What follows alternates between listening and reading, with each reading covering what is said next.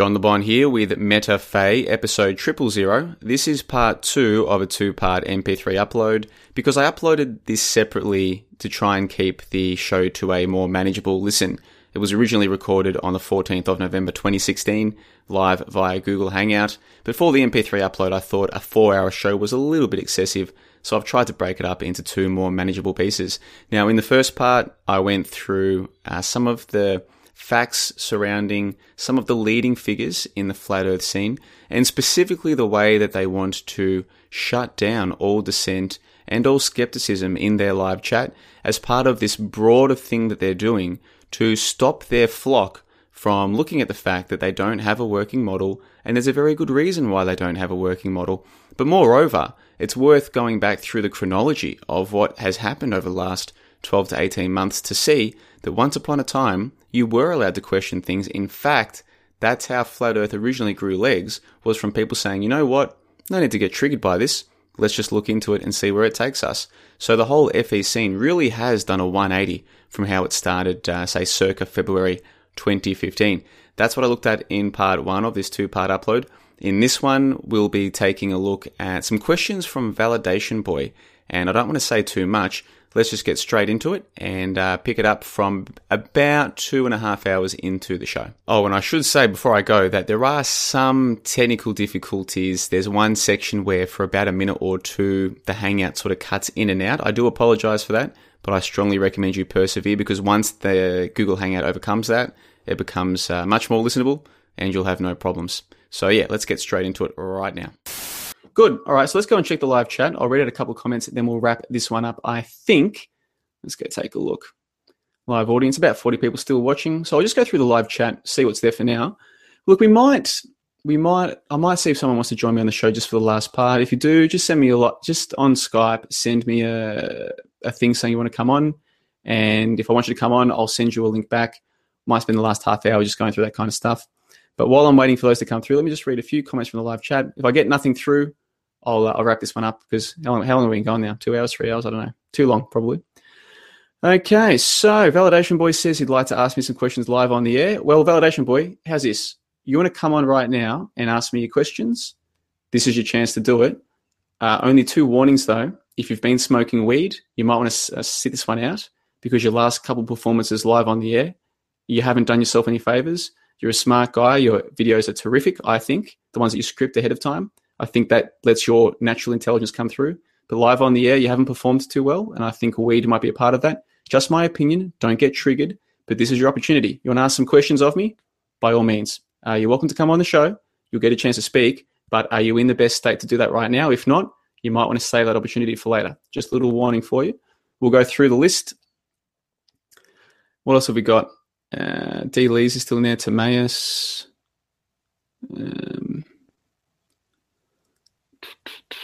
Let's see. John the Bond is a concave earther. Yeah, that's not true. Nothing really in here that I need to respond to, I think. Let's have a look. Orphan Red's in the live chat. Orphan Red, I don't want to give away too much, but there are rumors.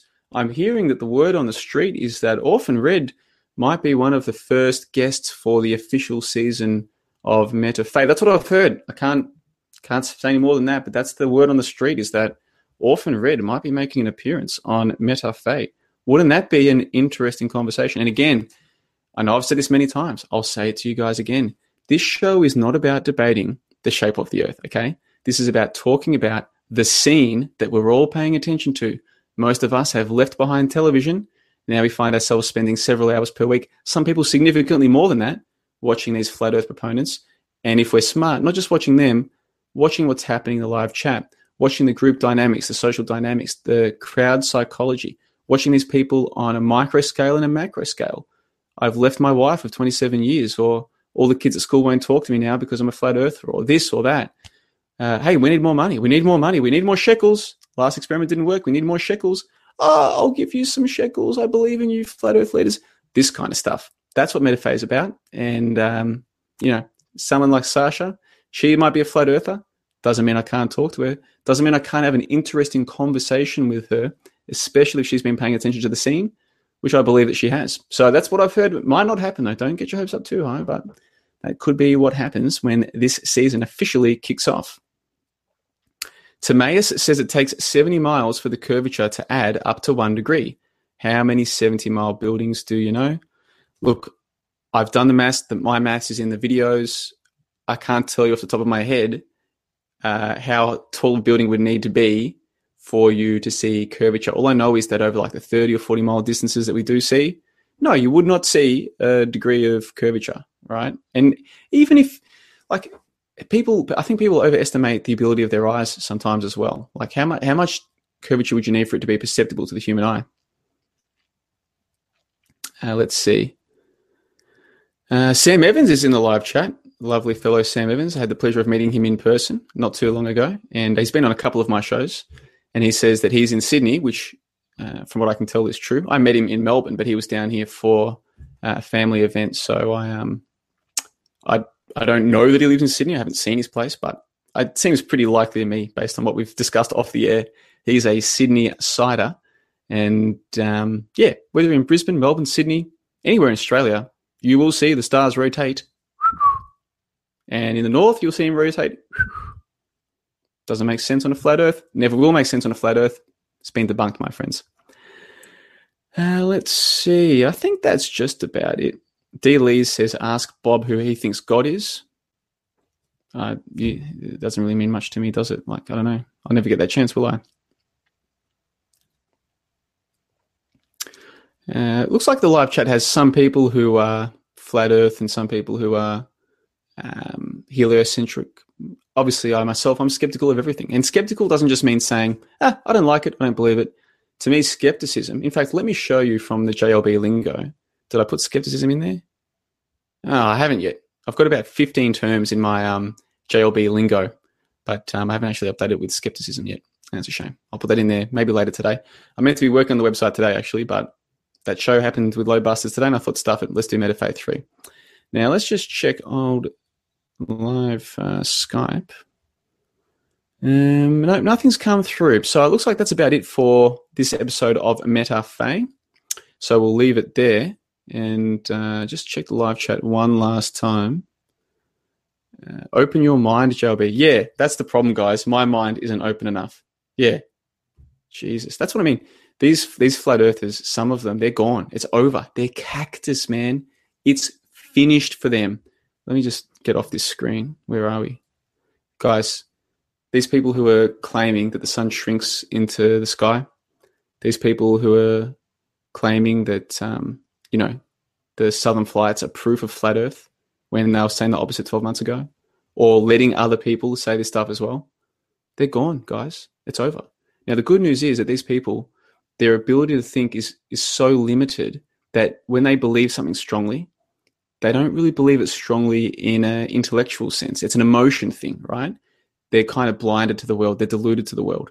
So once, like if flat earth were to ever disappear, which I don't think it will, but if it were to do that, they would stop believing in it. Like they'd just move on to the next thing, like crop circles or new age nonsense, whatever it is. Like, because their belief in it is not very intellectual, it's entirely emotional, then if it somehow makes them emotionally feel better to believe in heliocentrism, they'll go back to that. You know what I mean? It's all entirely emotions for them.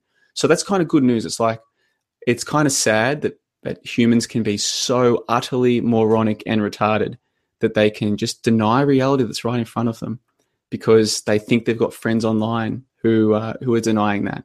You know what I mean? Like, yeah, that's sad. It's sad to realize that. But I think that's probably one of the saddest things from getting involved in this kind of scene is realizing just how dumb the average human is. Like, it's not a pleasant experience, especially if you're someone who fully appreciates the fact that you are just a regular peasant. I grew up in the southeast of Melbourne. You know what I mean? Like the outer southeast. And, my friends and family and myself, we all just grew up and went to pretty poor schools by Australian standards. And we grew up around people with very little interest in anything intellectual whatsoever, very little interest in improving themselves or trying to become better versions of what they can be or any of that kind of stuff, right?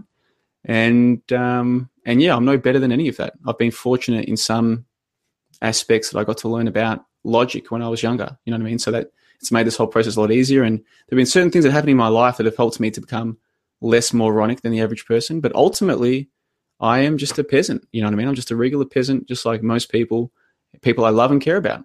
people I grew up with, people who I will mix with into the indeterminate future. They're all just regular people. And so coming to grips with how utterly stupefied we have all been, and I don't just mean people in the outer southeast, I mean all people. I mean, even people with good jobs, even you speak to a lawyer and accountant or any of these people, and accountants haven't got such good jobs these days, I guess, but you speak to people who are high up in society if you get the chance. These people are pretty dumb as well. They're just a little bit smarter at, climbing the social ladder or the corporate ladder, or studying hard at school and sacrificing 10, 12-hour days at work to get a good job or this kind of shit. They're dumb as well. People are dumb, really, really dumb. And it's not pleasant to realize this. And then if you take the time to try and work out, how could they be so dumb? And then you start asking more philosophical questions, sort of metaphysical or ontological questions, theological questions about existence. Like, are we this dumb because that's part of our biology to be this stupid? Or are we this dumb because it's been done to us by the people who run the show? And once you start getting down these paths, if you take the time to do the research, you will find empirical evidence that points you in a certain direction. It's not pleasant, guys. It's not pleasant at all. I have to say, from my experience, it's been there's been certain periods where I've just been like, man, this is bad. This is really bad. I'm not happy about this. If I had my time again, I wouldn't have, read that scientific paper, or I wouldn't have gone and investigated that particular topic. Or, yeah, if I had my time again. Sometimes you think that. But, I mean, overall, I like to think it's been a good experience. But that's why I've been saying lately, I can't promise anything. And like, say, with the membership section on my website, that's where I'm going to be releasing some of the more full-on stuff that I've discovered. And not just that, but a whole bunch of things that I've been sort of waiting to release. That's where it's all going to be. If people want to sign up, because I've got 2 levels of membership on the website. There's a free membership, and there is exclusive content there as well, where I basically give more of a behind-the-scenes take on what I'm doing. So maybe once a week or so, I'll release a video talking about, well, this week I released this, and here's what I thought about it. Or I had this live show, and this guy was being a dick, or, just kind of more behind-the-scenes stuff. I mean, that's not a good example of being a dick one. That's only really been one video where I've released talking about that. But, generally just giving my take on things that doesn't fit into the more public stuff is for the free membership site. But then the paid membership thing, I'm launching that in a few days, and like officially launching it, promoting it, and the rest of it. And for the people who are happy to pay a relatively insignificant amount, I'm happy to release some of the more full-on stuff that I've discovered. And the way I see it, if $5 a week is too much for you to find out what I've found out, I agree. $5 is too much for you to find out what I found out.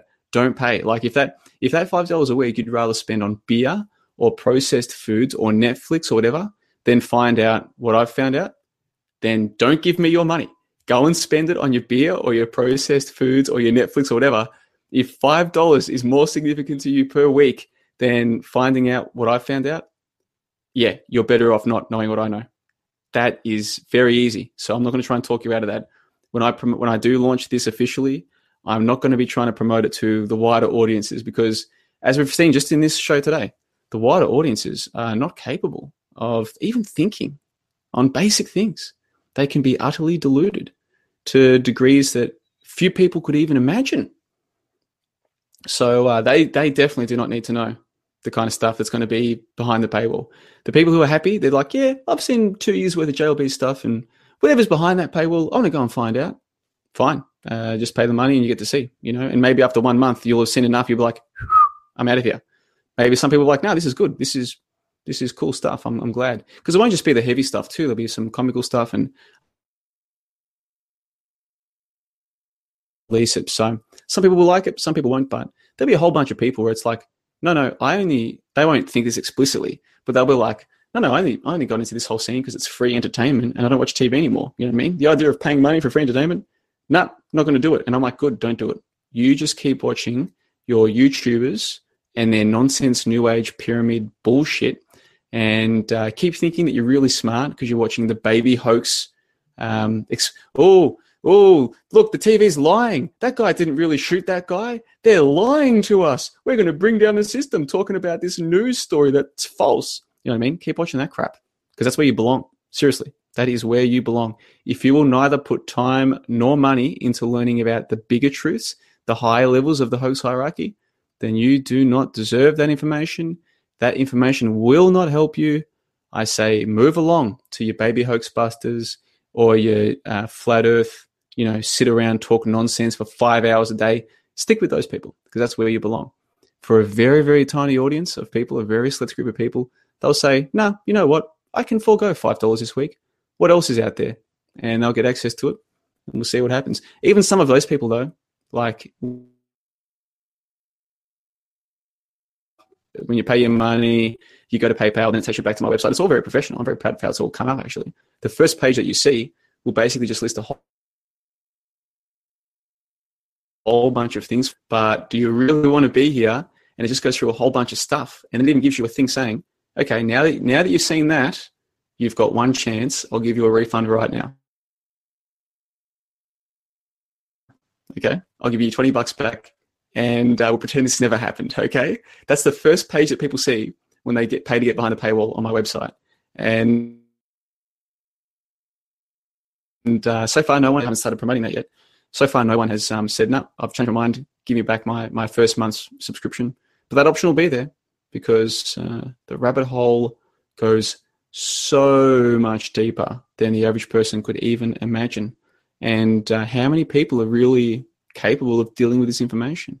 I don't know. I've said many times, in some ways my life is better, but in some ways it might not be. So net overall, am I better off knowing what I know now and not believing what I've stopped believing? Am I better off? No, I don't know. I like to think so. I mean, in some ways, I'm, since I've learned more about nutrition, I'm a lot physically better off than I used to be. That's for sure. But that's really the only area that I can point to and prove to you that I'm better off in terms of my lifestyle or the life that I lead and the way that I interact with people. I can't really prove to you that it's better off. So I'm not selling this as, pay the money and your life will be better. No. In fact, it could make your life worse. I don't know. If you want to pay the money to get more entertainment, that's what it is. That's what my paywall will be. Behind that paywall will be some more of this, what you've seen so far, just with stuff I haven't really spoken about. But it's not going to be stuff to improve your life. If you improve your life with it, great. But you might not. And yeah, I don't even pretend to have all of the truth. I just have a lot more than these idiots on YouTube who are pretending that they're your friends, that they're going to take down the establishment, they're going to take down NASA, all this other nonsense. I've definitely got way more truth than them. Those people can't find the truth. They can't research. They don't care. They're getting their attention. They're getting their shekels. That's enough for them. They don't care. So I'm definitely way beyond them. But have I got the full truth? Nah, not yet. I don't think so. Maybe I never will. Probably. I mean, who knows? But at this stage, I don't have the full truth. What I have found, some of it's interesting. I try and present it in an interesting, engaging, amusing way. Like I hope that it's going to be entertaining. That people stick around. Once they've signed up, they'll stick around just for the entertainment factor. Like that's what I'm hoping. But we'll see. We'll see what happens. So yeah, so I've got one message on Skype, but if that's not who I think it is, then we're going to wrap it up. I tell you what, it looks like this is going to be another long flat meta fae. They always are. Why don't we send the link through to old mate? He wants to come on and ask a few questions. Let's let him, and we'll see where it goes. The only thing I'll say is that they have to be constructive, right? You don't get to come on my show and attack me like that idiot Isa last week. Why would I want that to happen? Why would any sane man say, yeah, come onto my show and just attack me? It's like, there's no point. That's crazy. If you want to come on and have a constructive conversation, though, then you're more than welcome. So let's send the link through to old mate and see what he has to say for himself. And when you join, let's get it started. Let's do it. Let's go through these questions you've got and see if we can put together a constructive final segment of the show. This was going to be a 1 hour show today. It really was. I really did intend for that to happen. And then that segment going through my playlist took longer than I expected. And now we're having another final segment. So maybe I'll release this as 2 MP3 files. Maybe like a first hour, second 2 hours, or I don't know. I'll work something out. But yeah, I like to release these as MP3, like I said, so people can listen to them. Instead of, sitting on your couch for 2 or 3 hours a day, guys, that's not good for you. You shouldn't be doing that. You shouldn't be sitting on your couch for 2 or 3 hours. I know some of you work jobs where you do a lot of, some of you like work manual jobs or something. So that's very physically strenuous, especially as you get older. It's one thing when you're young, but as you get older, you come home, you just want to chill out. I get that. But, sitting on your couch for 2 or 3 hours watching a screen, that's not good for you guys. And like this, even this show that I've done, even with all the screen share, because I've been describing what's on the screen, you don't need to watch it right? You don't need to. So you can just listen as a podcast, go for a walk, go for a bike ride. You know, if you're catching public transport somewhere, listen then. Much less bad for you than sitting in front of a screen. Just my opinion, don't get triggered. Now, we have been joined for the final segment by a man who's made several appearances on the John the Bond channel. I'm speaking, of course, of Validation Boy, VB. Am I coming through loud and clear? I got you. Am I on there? Yeah, mate. We've got sometimes from your house, I don't know if it's like the cicadas or whatever, there's a bit of like a high-pitched background noise, but your audio is coming through fine. When I mute, is it any better? Yeah, when you mute, we can't hear anything, dude. But when you're speaking, there's just like this high-pitched thing in the background. So, like, is that cicadas or is that like, are you outside? Yeah, I'm outside, but I can head inside real quick. I'm sorry, bro. No, that's cool, man. Just take your time. It's all good. So, so VB and I, we're going to go through these questions. He sent me through a message, I don't know, maybe a week ago. I can't remember. I get a lot of messages, and I mean, even my phone, if I get a text message, it's very rare that I'll reply to it straight away. I'm like, if it's urgent, you'll call me. You haven't called me, you've sent a message, I'll reply to it later. That's just how I am. That's how I've been for a long time. And so when I get these messages on Skype or Google, for those of you who don't know, on Google, for some reason, people can send you messages that you can only see, that I can only see when I'm logged into my inbox. So sometimes I'll get messages on that. I'll be like, reply to that later, if at all. You know what I mean? So I don't reply urgently. But I got this message from VB like a week ago saying, hey, man, want to do a thing, ask you 20 questions. And I'm like, well, that sounds like an interrogation. I'm not really keen on interrogation. Let's just have a chat now on Skype and just like, what is it you want to achieve? What are you trying to achieve here? Because if it's something that can be constructive, I'm all for it. I like questions. I like questioning things. I wish there was more of it. You know what I mean? So if it's something that can be constructive, let's do it.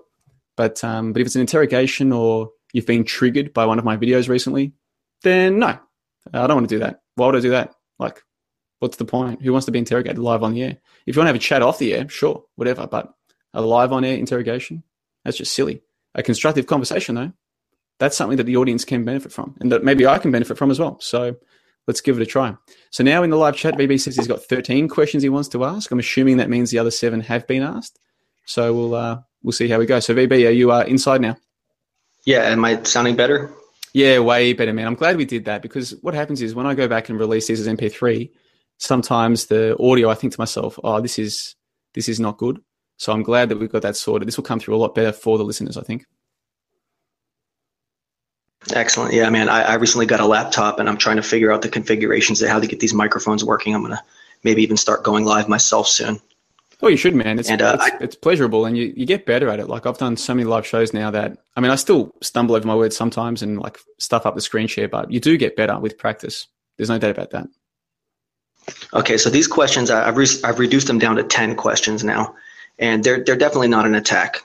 They're definitely not an interrogation. They're just, some facts that I feel like I want to know, and maybe some listeners out there would like to know your answers. Yeah, that's cool, man. That's cool. I will say, because you never know when people first start listening to your stuff. So if you're new to my material, Validation Boy is someone who has done, I think, really good work with Flat Earth videos in the past, where he, when he scripts stuff, edits them, puts them together, I think they're really good quality, a lot of them. And so I mirrored one, this is like 7 or 8, maybe 9 months ago now. And VB's story, I'll just paraphrase it to keep things quick. He was somewhat prominent in the Flat Earth scene, like, I don't know, 400 or 500 subscribers, something like that. Went on to globe busters, as I call them. And everyone was happy. Everyone was friends. Then VB came out and criticized the leaders for one reason or for another. They turned on him, which is what happens in this scene. Someone says something, it escalates. Next thing you know, it's a big drama. And ever since then, I guess, VB, you've kind of been like a, how do I put it, like a fringe in the sense of you don't pretend to be friends with any of the leading proponents. Is that a fair summation? Yeah, definitely. That's good. And I think we need more of that. I think we need more VBs. We need more Jed skeptics. We need more people, whatever it is you think about the shape of the earth, whatever it is. We need more people who are paying attention to this scene, not trying to suck up to the leaders to get on their show.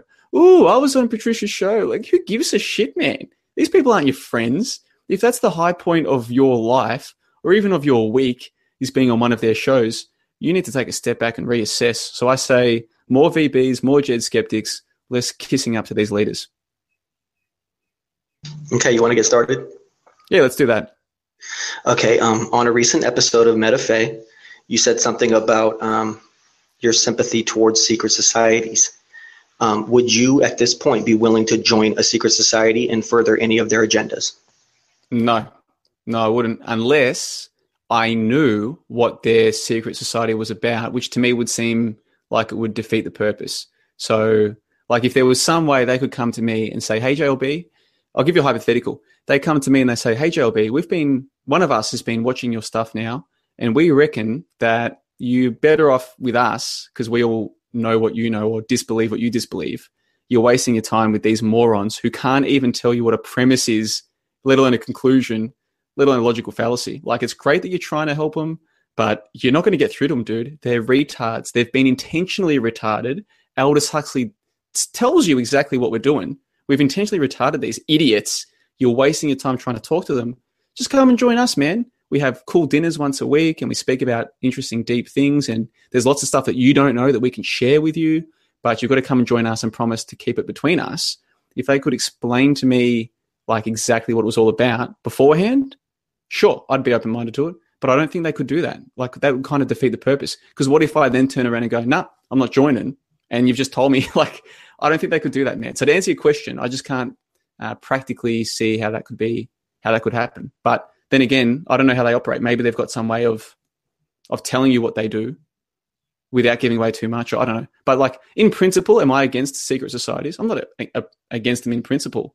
If they're responsible for the retardation of the masses, then yeah, I'm against that. But I don't know that they are. You know what I mean? So I hope that answers your question. Excellent. Yeah, thank you very much. And okay, so next question. How exactly would you go about rating your intellectual capacity? How would I go about rating mine, or just anyone's in general? Yours. Well, I'm not sure I would be able to go about rating it. Like, ratings are usually a comparative or relative thing. And so how would you compare one's intelligence? Even if you had a good definition for that you could lock down, how would you go about comparing that to everyone else's? There's so many facets to this. So if it's broad speaking with generalizations, I think there are certain things that you can point to. For instance, does that person focus on primary evidence and then base their beliefs on that? If they don't, then they're probably in a very significant way less intelligent than me. But that might not be intelligence as in what happens within their mind. That might just be a method that I was taught. I might actually be a very unintelligent person who has just learnt the method of proper research and of proper conveying of ideas to people, which makes me seem smart, but maybe I'm not naturally intelligent. Do you see what I mean? So even just the concept of intelligence, it's very hard to compare to other people. Like, you'd really need a strong definition of intelligence.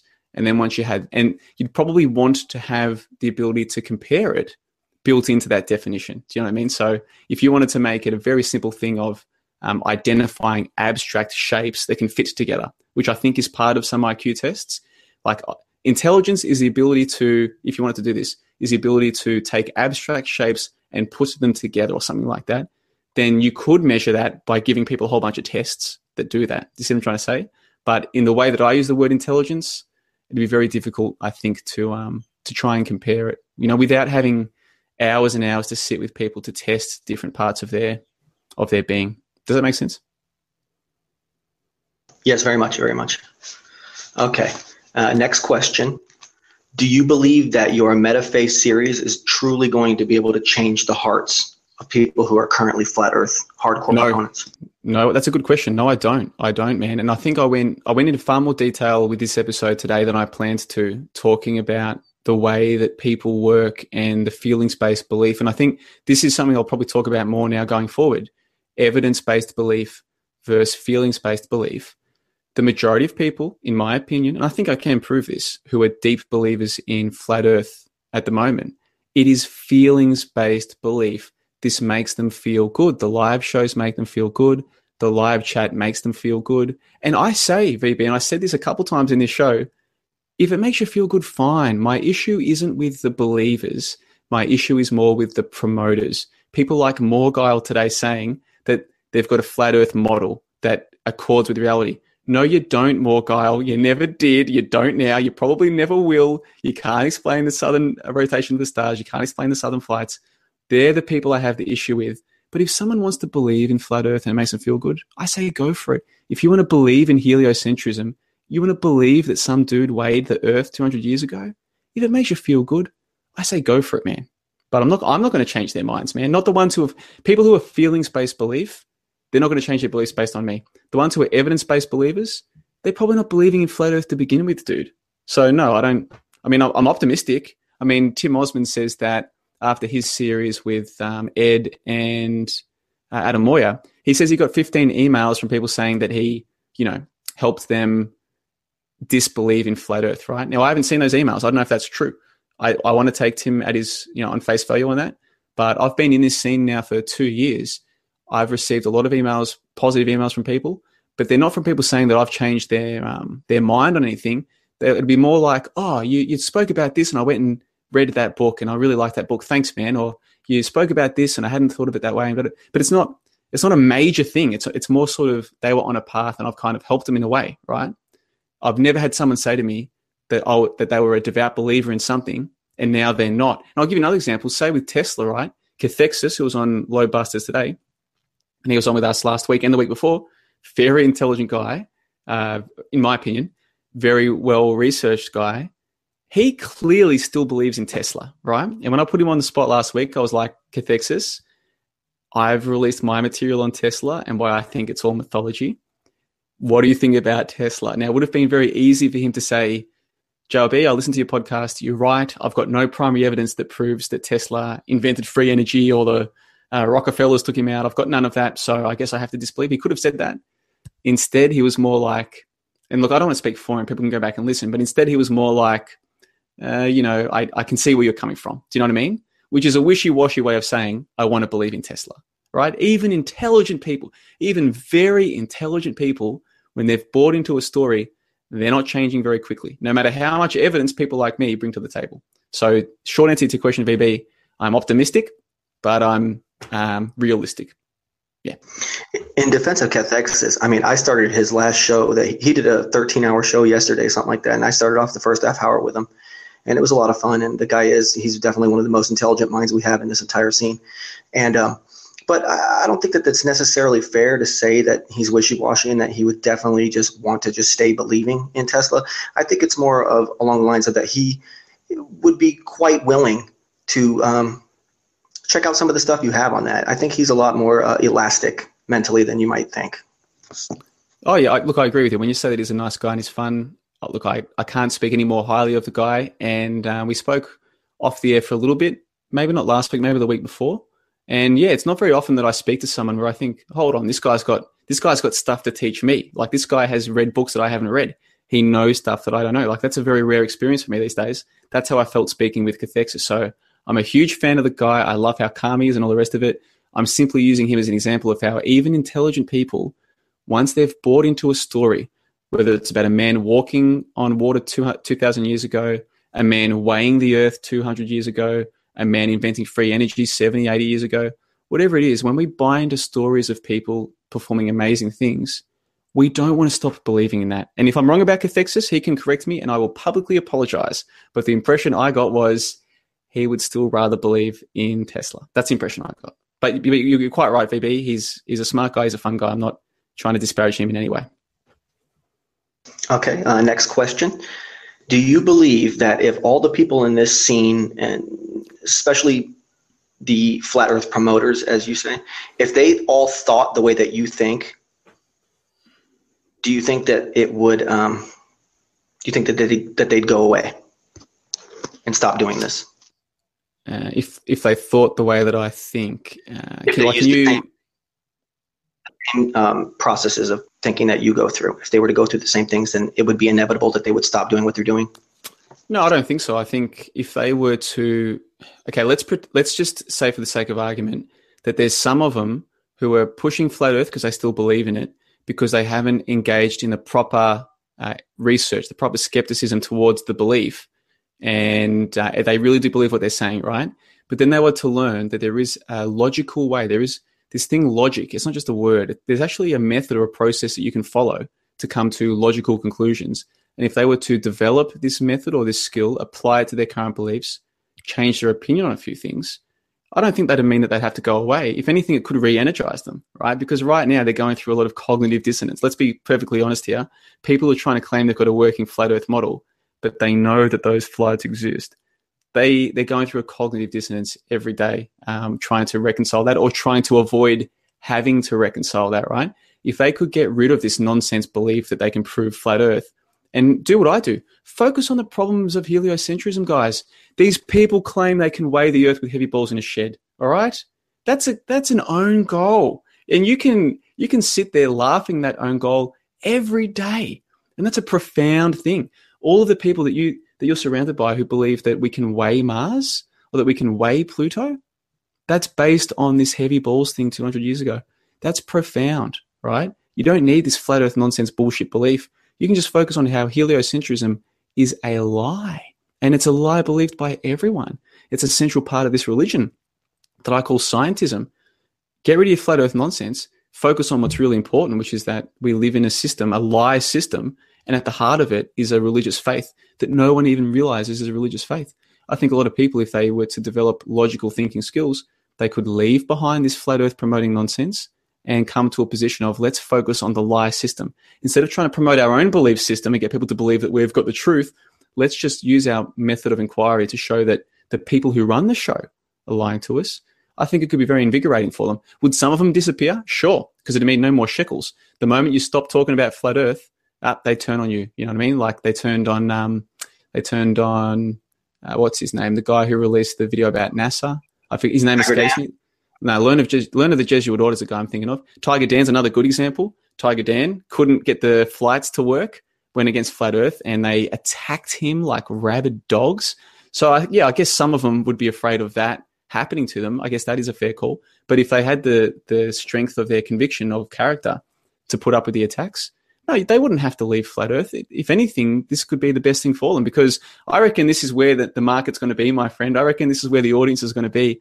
A lot of people are sick of those flat earth idiots anyway, dude. They're looking for something new. And so if you came out with that, because what I'm doing, my operation, this channel that I've got, the 2 years that I've been here, comes with a certain amount of baggage for a flat earth believer who's leaving it, because they've been told for a year now how evil I am. Whereas a flat earther who suddenly went to helioskeptic and left behind flat earth, maybe they could tap into an audience that I can't, because too many have been damaged psychologically. JLB is too much of a demon to them. They can't listen to me. So a flat earther flipping from flat earther to just skeptic, maybe they could tap into a wide audience that's waiting for them. Yeah, it wouldn't have to be a bad thing, VB, is what I'm saying. It wouldn't have to be. Some of them, sure, they might disappear, but they wouldn't have to. I think it could be the best thing for them. Okay. Next question. Now, you're a very respected guy amongst what I call, the top brass. I know that you're not in cahoots with them necessarily, this, that, and the other. People have their own speculations, whatever. But let's just say that one day, Mark Sargent, Patricia Steer, Dearth, you name it, the top people, Bob, Glowbusters, Jaron, they all decided that they were done and they weren't sure anymore, and they gave you control of their channels. What would you do with all their content? That is a really good question. I've never thought of it. That's a good hypothetical. I love hypotheticals. And you, obviously, you're a man into philosophy. You like hypotheticals. I like them. Some people would say that's such an abstract hypothetical. How is it useful? Well, it's useful because it, I guess, gives an indication as to what we think about their content. Now that it's out there, if they weren't protecting it anymore, if they weren't protecting their platforms, what would we do with it? That's a good question, man. I've never thought of that. I guess off the top of my head, look, I think leave it there. Like, leave the videos there. I think this has been a fascinating period of this part of our society today. It's a tiny little scene. There's almost nobody here. They claim they've got millions of believers. They claim that they're growing every day. I mean, even Cathexis, and I'm not trying to pick on Cathexis, but even Cathexis today was talking about this awakening that's taking place. I don't think so. I think that you speak to the average person. Don't just speak to one. Speak to 5, speak to 10, speak to as many as you can. They don't care. They don't care about 9/11. They don't care about the shape of the earth. Even when you tell them about the heavy balls experiment, even when they believe you, they still don't care. They just don't care, man. There's no mass awakening taking place. What a load of nonsense. But despite the fact that this is only a small group of people, it's still real people, a few hundred real people.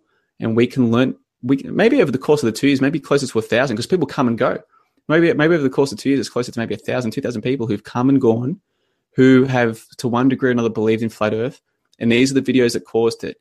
And here's the live show where they invited this random house mum in, the Midwest to come on and talk about her flat earth conversion. And from the sociological or the psychological perspective, I think there's so much that we can learn. I mean, I'm trying to do what I can with MetaFay, but I'm one man and I don't have time to go and watch all of these shows. If you could just leave it there, maybe a research team in the future could come along and it'd almost work like a longitudinal study, longitudinal in the sense of watching the same subjects over a course of time. Because a lot of these people, you can watch their development, and I don't want to associate development with up. You can watch their development sort of over the course of a year or 2 years. I think there's so much that could be learned from all of this. So I would say leave the videos up. And then I guess if I could, I would just post one video to each of their channels saying, here's what you got right. You got it right that you should question what you're told by the authorities. And you got it right that they might be lying about heliocentrism. Forget everything else these people have told you. Let's go back to first basics. Let's learn about what it is to be skeptical. Let's learn what logical thinking is. Let's learn what logical fallacies are. Let's look at the trivium and see if you can learn from the trivium or the quadrivium. Let's try as a group to improve our thinking processes and our research. And once we've got that down pat, then let's go take a look at heliocentrism, because it's even worse than you've been told. And I think maybe 1% of the people who see those videos would like them, and the other 99% would say, well, flat earth is over. What else is on TV?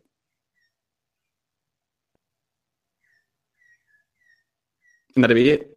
Oh, no, okay. No. Sorry, I couldn't find the button there. Okay, and another question. What is it that makes you so absolutely certain that all of this, as you call primary resource research, holds any validity? So, like when you say validity, what do you mean?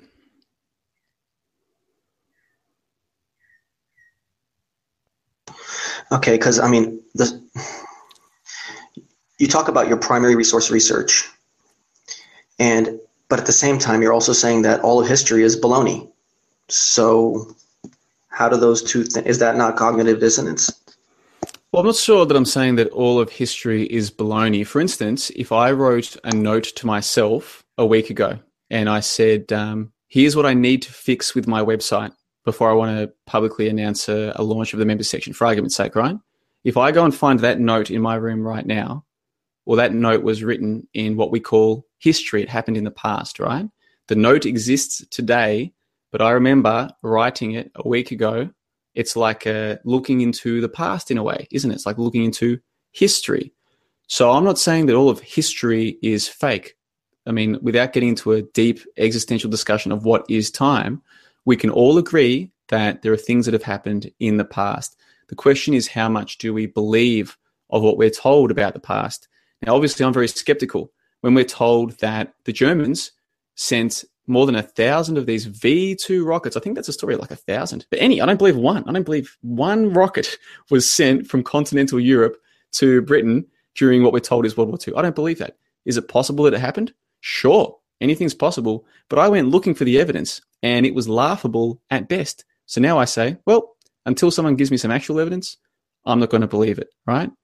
I'm not saying that all of history is baloney. I'm saying that a lot of what we're told, there's no evidence provided with it. Now, when you say, why is primary source evidence so important? Tesla's a great example. Many people will tell you that Tesla did this or he did that, and they'll tell you that they've got the evidence from a book. But if you check that book, they don't actually cite what Tesla said. There's no quotes from Tesla. It's all nonsense, right? So insofar as there is history that we can try to agree on, it makes sense to go with primary evidence. What the person said. I'll use the same example with you that I used with Nathan and Antonio on His Story is Written, that show that we did maybe 6 months ago now. It was a long time ago now. Where I said, suppose in 100 years, somebody tried to write the biography of Validation Boy, right?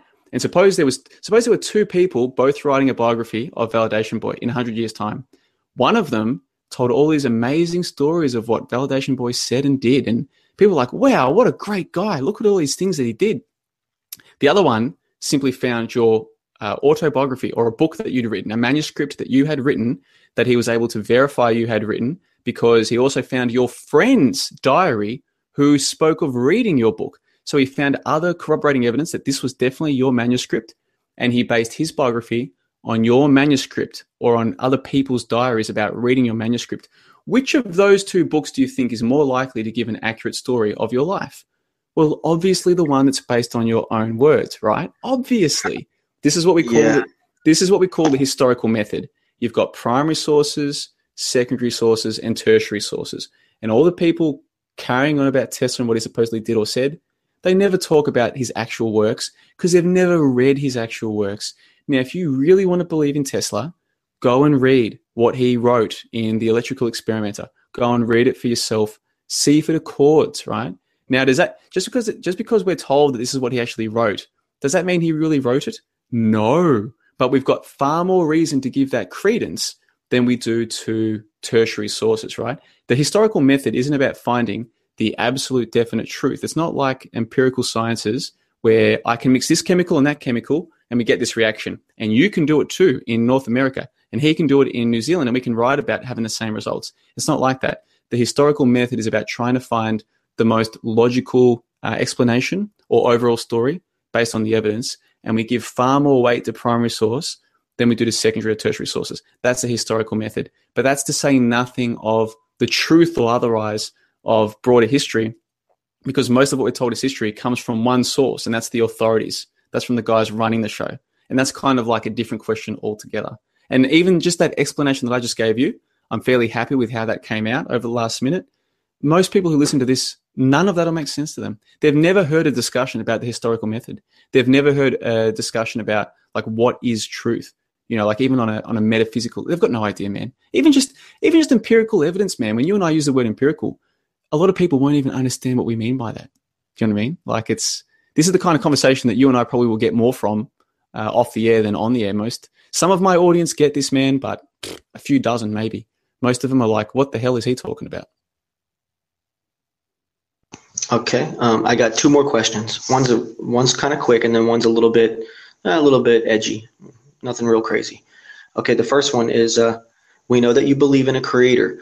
Would you be willing to say that that creator is more of a malevolent or more of a benevolent force? I don't know that we know that I believe in a creator. I hope that I haven't used that word too loosely in the past. What I have said is that I have respect for the cosmos. And I just use the word cosmos to mean this realm of existence, right? Now, I don't believe in human evolution theory or the other nonsense that goes with that. Once you take that away, what are you left with? Well, we know that we're here. Does that mean that we were created by a separate being or a separate consciousness or something that put us here, either as individuals or as a group? Have we always been here? Is time so different to what we've been told that until we take a step back and really think about it for days, weeks, months on end, you know what I mean, in proper contemplation, we can't even really get our head around what creation really is. You know what I mean? Beyond the word, beyond a basic concept, but at a deeper level, is it that we're so programmed we can barely really deal with this notion of where did we come from? Because we're given the dichotomy of, oh, you were either created by a god 6,000 years ago or you evolved from fish over billions of years. And most people can't get beyond the dichotomy, not just because they've been given one, but also because their concept of time is so rudimentary that they couldn't really conceive of, well, how did we get here? You know, it's hard for me to say. And this is the kind of material, dude, that I'm saving for behind the paywall, because some of the stuff that I've come up with, I think a lot of people will find that it resonates with them. There'll be questions that they've never really thought of. And it's really for people who value it enough to go behind the paywall and check it out.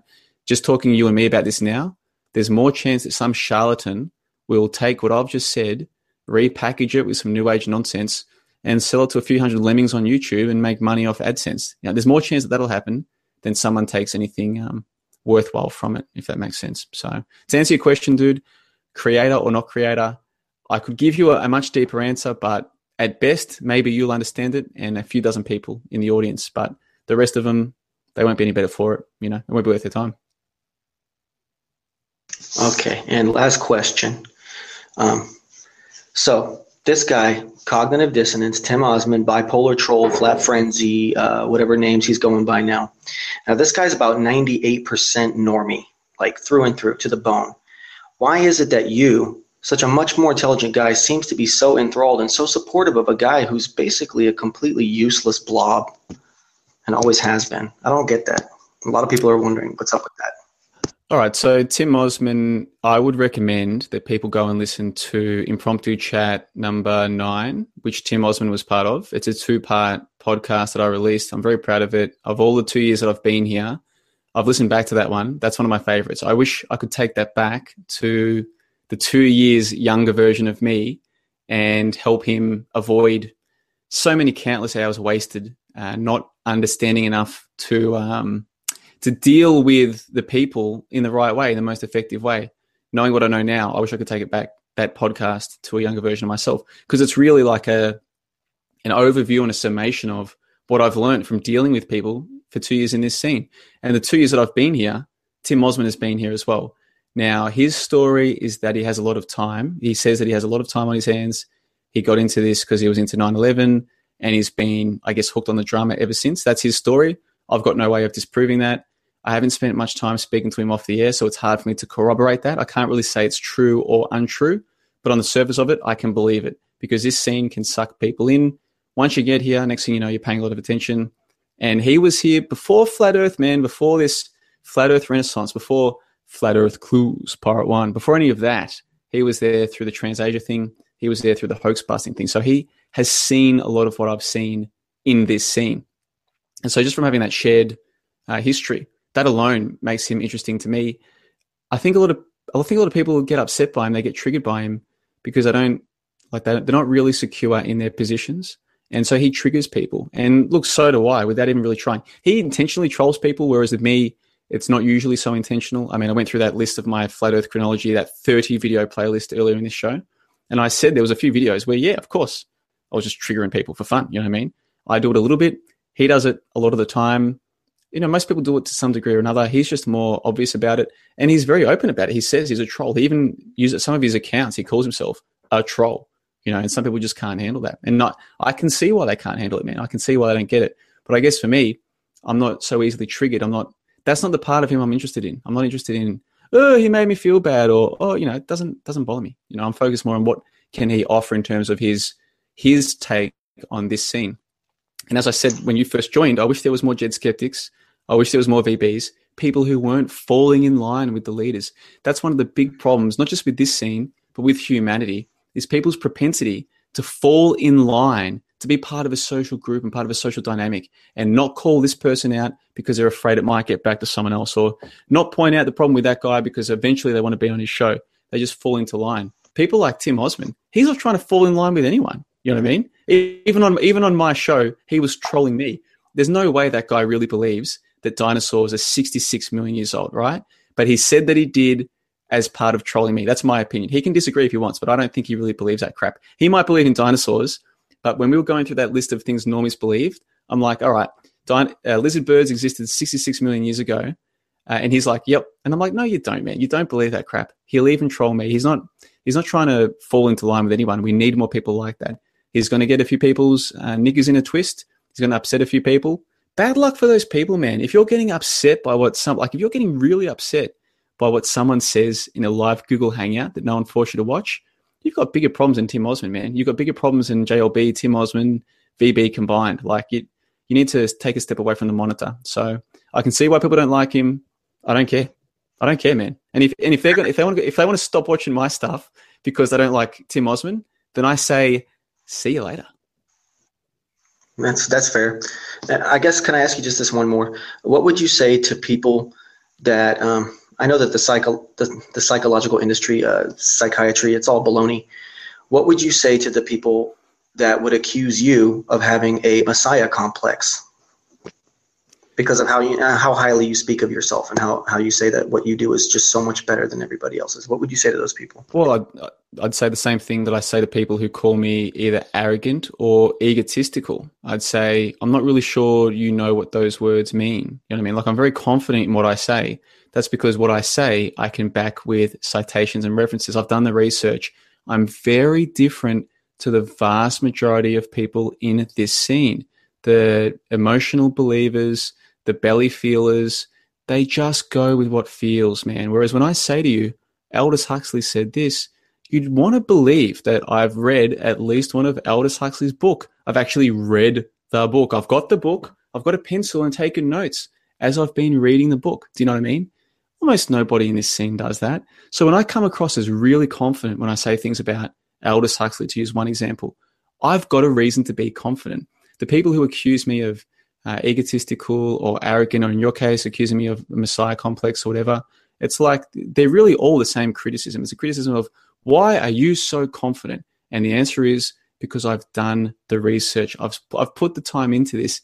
And because I know my track record is, when I'm wrong, I admit that I'm wrong to myself. Most of the time when I'm wrong, it's not something that I've put out publicly. What I've put out publicly is a small fraction of what I really believe, or what I've really found. Only a small fraction. The fraction with which I'm most comfortable and most confident, that I've most rigorously checked, right? There's heaps of stuff that I find out.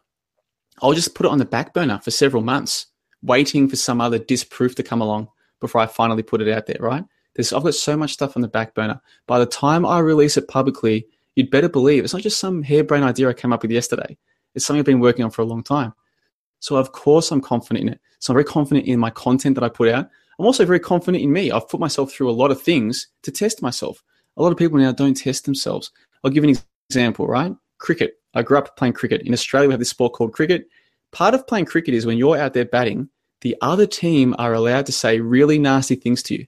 As pretty much whatever they want. I mean, most people don't get too personal, but they're pretty much allowed to just try and get into your head the whole time you're out there. And it's a battle, you know, and I've had to play for some pretty poor teams where there was even more pressure on me, because if I didn't make runs, my team was dead. You know what I mean? They needed me to make runs or we were finished. You know what I mean? Like that's actually how it was.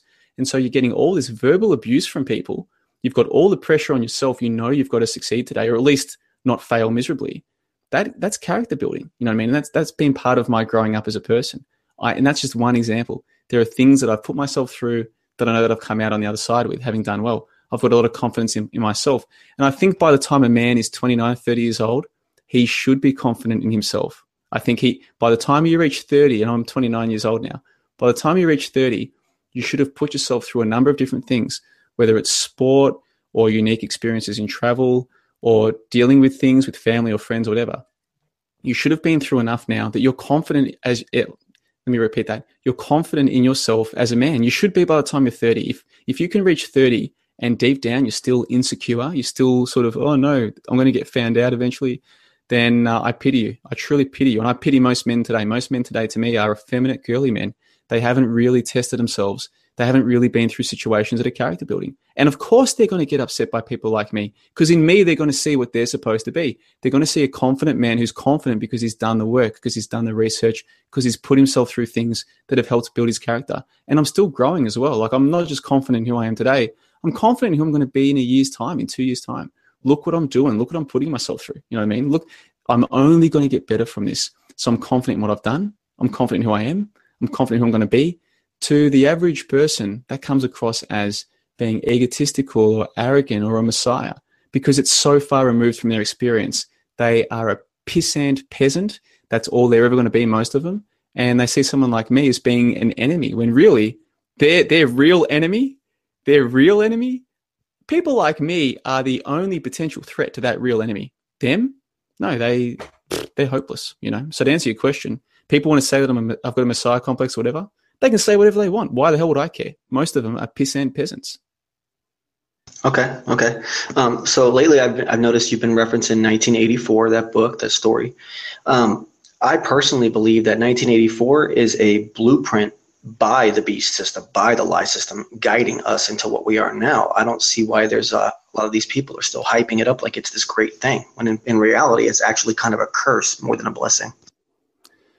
Okay, so 1984, the book by George Orwell, or as he was supposedly really called, Eric Blair. I think there's a lot of truths in that book that most people are oblivious to. Everyone seems to be aware of the idea that, it's Orwellian to have cameras everywhere. It's Orwellian. And it's like, yeah, okay, that's one of the many things he spoke about in that book. Because it's a big book. It's like, 400, 500 pages? It just goes on and on. Most people today don't have the attention span to read a book of that size. They don't. It's incredible. Did people have that attention span 50 years ago? I like to think that they did. Maybe they didn't. I don't know. But I know that today, most people aren't going to read that whole book, and they definitely won't read it with a pencil taking notes, right? So the truths that are contained in that book, most people will never access them. Not because the book's not there, not because they can't go borrow the book. It's because it's beyond them intellectually to sit and engage with the book. But there's lots of truths in there, man. It's not just about cameras. It's not just about double think, or it's not just about, double plus good. And it's not just about the government stopping us from saying certain things. It goes beyond that. You know what I mean? And I could sit here reeling off a dozen examples for you, but what would be the point? If people won't go and read that book themselves, what's the point of me sitting here and telling them what they're missing out on? I've been speaking about that book now for 2 years. I haven't had a single person contact me and tell me they went and read the book because of how highly I spoke of it. So, maybe some people have, they just never send the emails, but there's no point in me sitting here right now with you, VB, and telling you, no, there's a lot of truths in that book. Now, if your question is, was the book written for us? No, I don't think it was written to help us. I've never really claimed that. I'm just claiming there are truths in the book. Who was Orwell? What was his real motivations? Well, supposedly, I haven't been able to verify this yet, but supposedly Orwell was a student of Aldous Huxley. And Aldous Huxley himself comes from the Huxley family. Now, if you look into people like Sir Thomas Henry Huxley is known as Darwin's bulldog, right? Now, if we just take authority history on surface value for a moment, according to authority history, Charles Darwin, he helps promote this idea that humans all evolved from fish. He helps promote that idea generally, or he's used as a way to promote that idea to students today. When I was a student, it was Charles Darwin, this great man, right?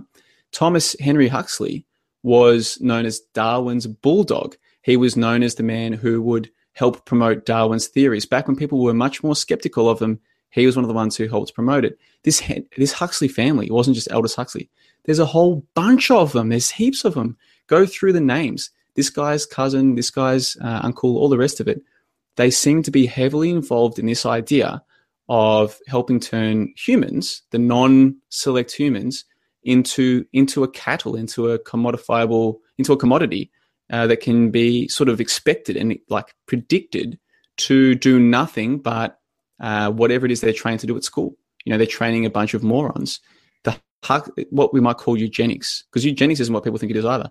What we might call eugenics, the Huxleys are a huge part of it. And so if it is the case that George Orwell was a student of Aldous Huxley or was in any way related to them, then that too is significant. It might be that this was not a book to help you or me, to help anyone. It might be that this was a book to maybe help other people in the know have a better idea of what was coming. It might be that these people are neither good nor bad. They released the truth so that people like me who want to read it and study it, we can improve our lives with the knowledge. The masses who don't do that, it's kind of like implicit consent. It's like, we told you what we were doing to you. We gave you the books. We even made you read the books in school. You refused to read, you fucking retards. So now we're going to turn you into a bunch of epsilon nobodies who can't even think for yourselves. We gave you a chance and you didn't take it. It could be like that. I don't know. Why they release this information, I don't know. But what I do know is if people take the time to read the book, they'll find out there's way more truth in there than just Orwellian cameras. You know what I mean? Like the fact that people associate that with Orwell rather than all the stuff in 1984, it just shows how far we've fallen. It'd be interesting to find out the numbers of book sales for that book throughout time. Have you already researched that? Yeah, I would love to know. No, I haven't researched that, but I'd be more interested not in the book, number of book sales. I'd be more interested in how many people have actually read the book. Because another thing that I've learned only in the last little while is how many people will buy books because it makes them feel good to buy the book. They never read the book, ever, right? Like, I was oblivious to this until relatively recently. A lot of people will pay $10, $20, $30 for a book. It makes them feel good. And hey, they've got the book there, so they could use it as a resource at some point in the future, but they're not actually going to read the book. Dude, very few people are reading books now. It's crazy how few people read books. And like, I've got a couple of books that I would love to write. Like, I've pretty much done all the research for them. Now it's a matter of time of sitting down and writing the books. And I'm pretty confident that one day I will. But I'll be doing it. I kind of wish I'd already done it, because now that I know that the book will almost not be read by anyone, a lot of people might buy the book. I might sell 100 copies, which for an independent, peasant is pretty good. But if I sell 100 copies, I'll be lucky if 5 people read the book. I kind of wish I'd written these books before I found that out. So I'm not so much worried about how many copies of 1984 have been bought. I'm more interested in how many have been read. And I'd be pleasantly surprised. I mean, what am I? I'm in the 18 to, I'll put myself in the 18 to 29 demographic. I've got a few more months left as a young person, right? I would say in my demographic in Australia, I would be very pleasantly surprised if outside of a school setting, 0.00, I mean, let's say I'd be very pleasantly surprised if more than 1 in 10,000 people have read the book outside of a school setting. I would be very pleasantly surprised if it was more than that. Very pleasantly, And probably your country is no better. Your country might be even worse. I don't know. Could be better, could be worse. Dude, people aren't reading books. They aren't reading the good books. And imagine put it this way, VB, imagine if you were in charge of the show, right? And you were trying to help people know the truth, right? You actually wanted people to know the truth and they just wouldn't listen. Make it entertaining. They just wouldn't listen. You're like, come on, humans. I've got the truth here for you. I know you won't listen, you idiots. Fed up with them. You're like, fuck these people, man. I'm sick of trying to help them. Idiots and be morons and be like animals, be like base animals rather than the beautiful humans that we can be. You know what? I'm going to turn them into farm animals. I'll put the truth in books, and if they read, they can avoid the living like an animal, but most of them won't, and they get what they deserve. I'm not saying that's how the people who run the show operate, but if it is how they operate, how can I sit here and judge them when, even I get fed up with people not reading books, and I didn't even run the show. I'm not to protect you somehow through bloodlines or something. You actually did have the truth, right, about how we really got here, something like that. And you knew you could. And, how would you deal with that? I mean, how often do we spend time trying to hypothetically think about how it is for they're treating us like farm animals and, stuff us and, like how many times do people actually sit down and think about, well, hold on, what would I do if I were them? What do they know? Most people can't actually get engaged in those kind of hypotheticals or think that way. They don't know what it's like to have truth to begin with. I don't. But I've got way more than most people in practice, right? So I know what it's like to have more truth than the people around me. And I know how frustrating that is. I can put hours and hours into a podcast. Like that Tesla podcast was a whole week of research. I had to go back and read 5 pages long, and it's boring, but I read it, right? I read the whole run for the show, spent hours in post-production, getting rid of all the ums, all of the ahs, made it a really easy listen, put it up on my website, completely there, all the citations are done, all good to go. It's got 500 plays on my Podbean, which I'm pretty happy with. How many people have come to me and said, hey, man, thanks for cluing me on to this Tesla myth. I can't believe that no one else has done it. A few people left nice comments on the website. That's it. You know what I mean? And then I try and talk to people about it on YouTube Hangouts, and I say, okay, convince me that Tesla was a great guy. What's your evidence? Nothing but emotional reactions. And I think to myself, man, look, I'm getting better now. I'm not as frustrated as I was, but this has been really frustrating this couple of years. And the truth that I have compared to the people who run the show, I don't know, but I would infer it's probably stuff all compared to what they've got. So if I can get frustrated trying to help people with basic stuff, then the people who run the show, if it is the case that they say, no, we'll just farm them, we'll give them the truth, and if they want to avoid the farm, they can. Anyone can read a book, but most of them won't. We're going to farm them. I'm not saying that I support what they're doing. I'm not saying I like what they're doing, because it's my own friends and family they're farming, by the way. But, what am I supposed to do? What am I supposed to do? What would you do? You know what I mean? Like, say instead of being in charge of all of those YouTube channels, right, the hypothetical that you gave me, let me ask you, if we put VB, right, the people who run the show say, hey, come out to our special, we've got this place in Liechtenstein. That's where we all hang out once a year. VB, we want you to come and join us. You have to dress up, and it's a little bit like eyes wide shut. So go and get yourself STD tested before you join in. But once you get here, It's going to be cool. You get there, you take part in their eyes wide shut orgies and all the rest of it. And then they say, once every supermoon, there's a supermoon today. Once every great supermoon, we let a peasant run the whole show, VB. You're in charge for the next 1,000 years. Well, what would you do? What are you going to do? Go on TV and tell the peasants, like, really? Would you do that? I mean, no. I was personally going to ask you another question earlier. I was going to say, if you had control over like Australia right now, what kind of system of governance would you offer, or would you, propose? But that's such an abstract question. I don't think that I have an answer, and I doubt that you might really even have an answer for something like that. No, but it's something I've thought about. Right now, with what they're doing, I've really only got two really big concerns with what's happening in terms of the way they're running the country right now. Like, obviously I've got lots of things that I don't like that I would do differently, but there's two main ones. Firstly, they're breeding out the races, and I do not like that. I think in nature, there are different races of humans, just like there are different species of plant. And the idea of getting rid of all of the races and turning us into one homogenized, hodgepodge, come together, mongrelized race, I don't like that, okay? I do not like that. I want there to be Japanese people. I want there to be white Western people. I want there to be Southern African people. I want there to be the beautiful diversity of the world. They're destroying that, okay? And I don't like that one bit. I think it goes against nature.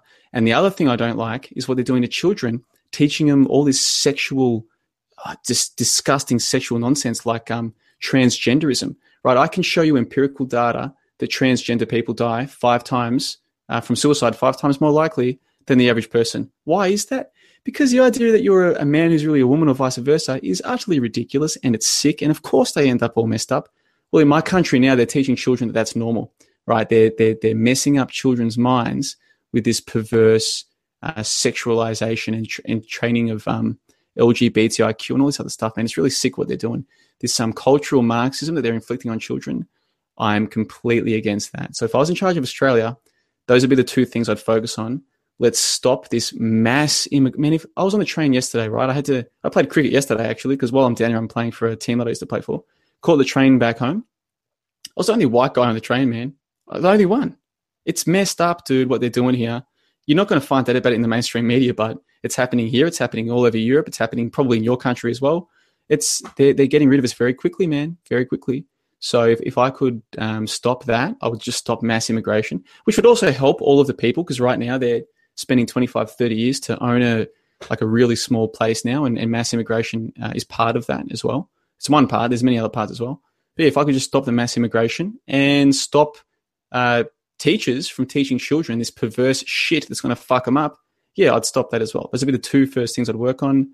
Not letting them breed out the races, and not letting them ruin children's lives by teaching them this perverse cultural Marxism. That'd be where I'd start. But in terms of running the whole show, dude, if they put me in charge of the whole show, this whole earth, because there's so much momentum, man. It's like a ship. You can't just take charge of a ship and go, all right, we're turning around. Like, it doesn't work like that, man. These things have a lot of momentum, and it takes a long time to change course, right? Even for a human, it takes one human a long time to change their mind about something. Usually it takes a calamitous event. They need someone in their life to die, or they need to lose their job, or they need something really bad to happen before they suddenly reconsider things, right? Even for one human. Imagine having millions, tens of millions. They claim there's billions. I don't believe that, but there's lots of humans. We can agree on that. You think you're going to take all of these people and suddenly make them become thinking people? Not going to happen, dude. Now, you can say, oh, the reason why people are so retarded is because these people have retarded them. Yeah, I agree with you. All you have to do is read into Aldous Huxley and his family to know that's exactly what they've done. They have retarded these people. But that's the reality. We can't unretard them. That's how they are. So if they suddenly put me in charge of their mess, how would I fix it? I couldn't. I don't think I could. I don't think you could. I don't think anyone could. I think this is a huge mess right now that's not going to get fixed. Agreed. All right, man. Well, it's been an honor to be on here with you. I'm going to get out of your way and head out, okay? That's cool, man. Thanks for joining us, man. That was a lot more enjoyable than I expected. Thanks a lot, VB. I'll put a link to your channel in the info box below, and I hope that people go and check out your work if they haven't already. Thanks. I really appreciate this opportunity, brother. No worries, man. Take it easy. All right, I'm going to wrap up the show now. It's been several hours, so it is time to say goodbye. We've still got more than 30 people watching live, so I appreciate that. I'll upload this as 2 separate audio files. It might take me a day or two to I want to edit out the dead air. I don't like dead air. So might take me a day or two to edit that out. I might just leave it as it is because I've got other things I should be doing. So I might just upload it as 2 separate audio files in that sense. But it's been enjoyable. And that little segment with VB was much better than I expected. I was afraid he was going to come on and be like that eyes are full last week and just attack me. But that was VB at his best. See what I mean? Like a lot of people, it's very easy to watch one show with somebody and judge them on that, right? But I think you need to give people a chance. And I thought VB's contribution there was terrific. Those were good questions, I think. Not just good questions for me, though. I hope that you guys were asking yourselves those same questions. Like, I hope these are the kinds of things that you think about.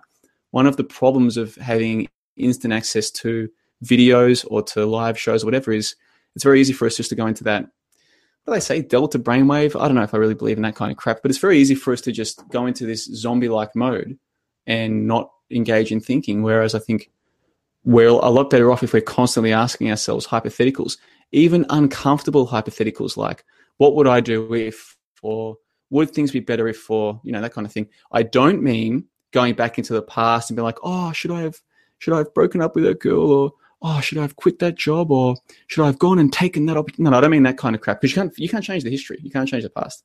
I don't mean that kind of navel-gazing nonsense. What I mean is in hypotheticals that are relevant to today about how you live your life, how others lead their lives, what might be a better way. That kind of stuff I think is good for us. It tests our thoughts. And that's the beauty of hypotheticals as well. Is there any chance they're going to call up VB or JLB and say, we want you to come and run? Of course not. That's ridiculous. But by imagining the hypothetical, it gives us an idea to revisit what we think is right and wrong, right? There are other things that we can reconsider by imagining these hypotheticals. So the questions that VB just asked me, I hope you guys were asking yourselves those questions as well. I'm really glad that VB came on the show. It means the show was way too long, but I'll fix that up. I'll release 2 separate MP3 audio files. And go and check out. What I'll do is I'll link to 1 or 2 of VB's videos in the info box below. Some of the work that I think he's done that's really good. Go and check it out and make up your own mind. And if you haven't already and you like his work, make sure you subscribe. Encourage people like him, because he's someone who probably got sucked into the whole let's be friends with the load busters at first. Then he turned on them. I think he probably learned a lesson. You can't, when people are bigger than you, much bigger, and they're much bigger than all of us, the load busters right now, you can't just turn on them and expect people to come to your side. That's not how social dynamics works.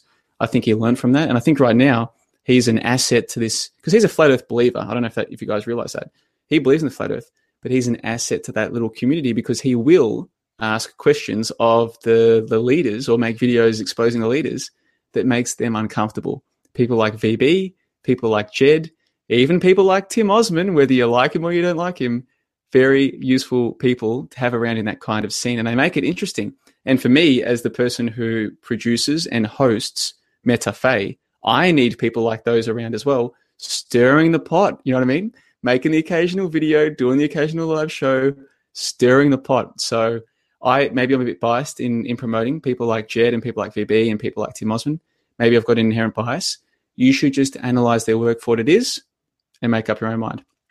So that's it. So for MetaFay episode 000, eventually I will launch this series properly. You'll see. Eventually I will. But for now, this is 000, MetaFay on the 14th of November 2016. That is Australian time. I probably should just go through a quick recap of the show. That is good, proper, custom. Got some notes here. Started off talking about, because this is meant to be wider flat earth leaders censor dissent. Now, it did kind of go a bit off topic there, didn't it? But I'm glad it went the way that it did. So I spoke a bit about the load busters and their banning of dissent in their live chats. And I spoke about the Morgile and his nonsense about the flat earth model. I used to think that guy was a smart guy. And I still think he's a nice guy, but it's been long enough. You have to get to the point where you're like, no, my fault, overestimated him. So then, Bob, why should you care about Bob? Well, Bob's saying that the government's coming to get all of us, and if you don't agree, you're a retard. The government's coming to get all of us! ! And not just that, but many other things that he said. This guy is pretty much the top dog in flat earth right now. When Patricia says the wrong thing, Bob's like, whoosh, get back in line, woman. No, we are not like a cult. That's Bob. That's your boy, Bob. And then I asked you the hypothetical about heliocentrists. If you found out that heliocentrists believe implicitly, if not explicitly, that some dude weighed the earth 200 years ago with heavy balls, and you wanted to go and ask him in a live chat if that were true and they banned you, what would you assume about the heliocentrists? Well, that's an analogy to the flat earth scene, isn't it? Descent not allowed. And then I got into looking at my playlist, 30 videos. People say, JLB, what have you done? What have you done? What have you done? Good question, buddy. What have I done? Here's a playlist. Get through that first and then come back and speak to me then. How's that sound? And then we had Validation Boy on the show, which was, I think, a highlight of the whole show. So there you go. I don't think his last couple of performances on my shows have been sort of as good as he can offer. But that's terrific. How many people in this scene can just come up with a bunch of questions, pertinent questions that are well worded for the most part, that make you think? I mean, it shouldn't be hard to make people think. But if you can't think for yourself, how are you going to make other people think? A lot of people aren't capable. So a big thanks to Validation Boy for the little cameo at the end of the show. So thanks to everyone in the live chat. I might just quickly go through the comments in the live chat. Hold on.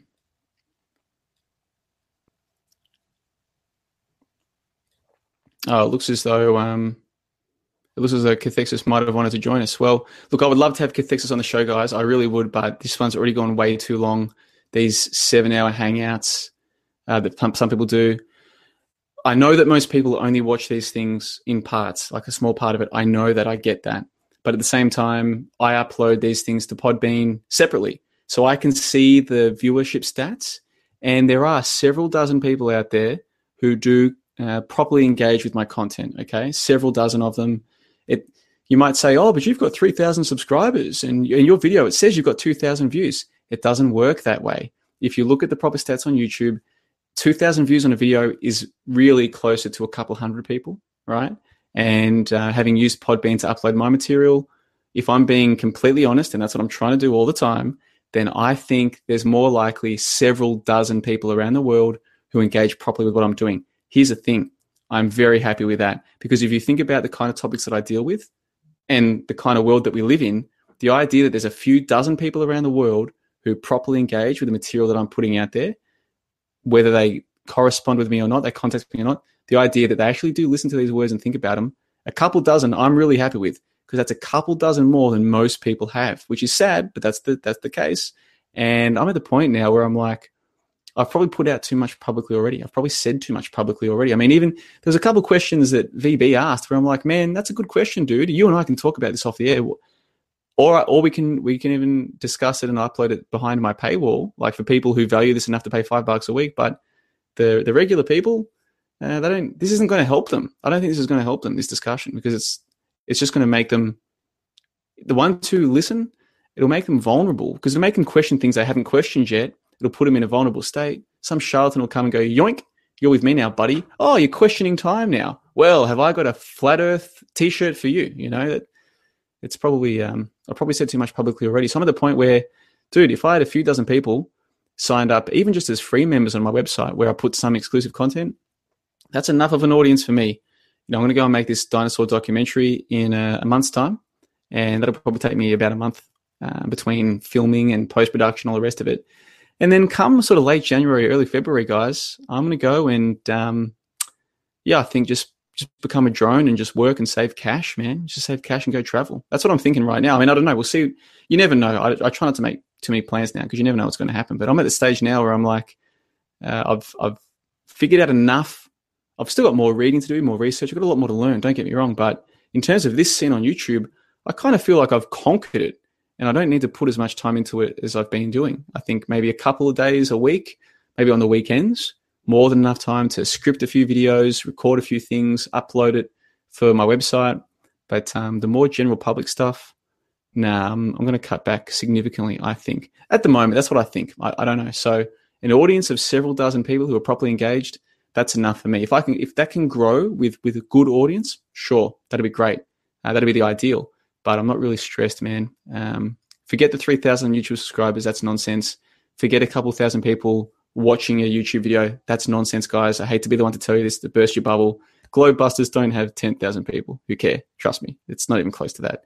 Neither do any of these other shows. And my shows with 2,000 people, that's not really 2,000 people. It's a couple hundred. And then the stuff that I upload to Podbean, it's a few dozen. And for those people, I try and keep these shows to... I prefer 2 hours. This one's like 4 hours now. So I uploaded as 2 separate 2-hour shows, and that will be that. And Cathexis, if he wants to join me, can come on to Metafe on the next episode. we can chat about all these things and more, because I think he is a genuinely interesting and intelligent fellow. And I only listened to like half an hour of that Load Busters episode. Don't think I'll bother going back and listening to the rest, but I might. We'll see how other podcasts are. If the regular people who I listen to release enough stuff, I'll leave Load Busters behind. But if there's nothing else that my regular dudes who I listen to release this week, might go and listen to it. I don't know. If you're into Flat Earth, then you definitely should listen to Cathexis on Load Busters or elsewhere. Go and check out Impromptu Chat as well with him. All available on my website, johnthebond.com. And that's about that. So, with all of that said, let's have a look. Just a few quick comments from the live chat. Jed Skeptic says, played cricket. Yeah, I played cricket, Jed. Or at least I used to 5 years ago. And then, for years and years leading up to that, when I moved to Brisbane, I stopped. But I'm back in Melbourne now, and I played some cricket. And I was only playing like a low level of country cricket on the weekend. But you can only hit the balls that are there. And, I had a nice day out. It was good. It was good. Brought back the memories, actually. And, there's some really cool people in the live chat right now. So it's a shame that I have to wrap this up. But, guys, I've got to go. It's been far too long, this episode. So hope to see all of you again next week. Let's see. Yeah, no, that's about it.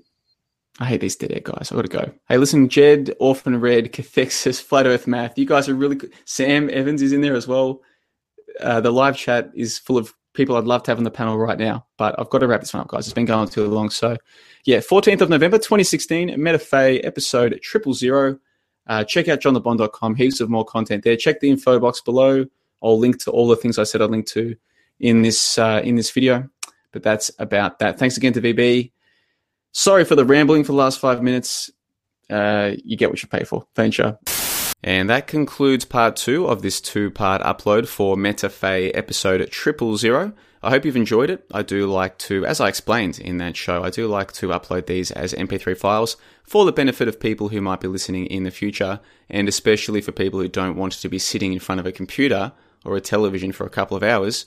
These MP3 files, you can just listen to them on the bus or on the train or as you go for a walk or whatever the case may be. And so even though it does take me a little bit of time to go back and re-upload these, I think it's well worth the time, and hopefully you do as well. So go and leave your comments or questions at johnthebond.com. Big thanks again to Validation Boy for taking part in the show, and I'll see you guys for the next episode of MetaFay, or whatever it is I happen to be uploading next. It can vary a little bit at johnthebond.com, as my interests can, and hopefully as your interests can as well. So until next time, guys, take care of yourselves.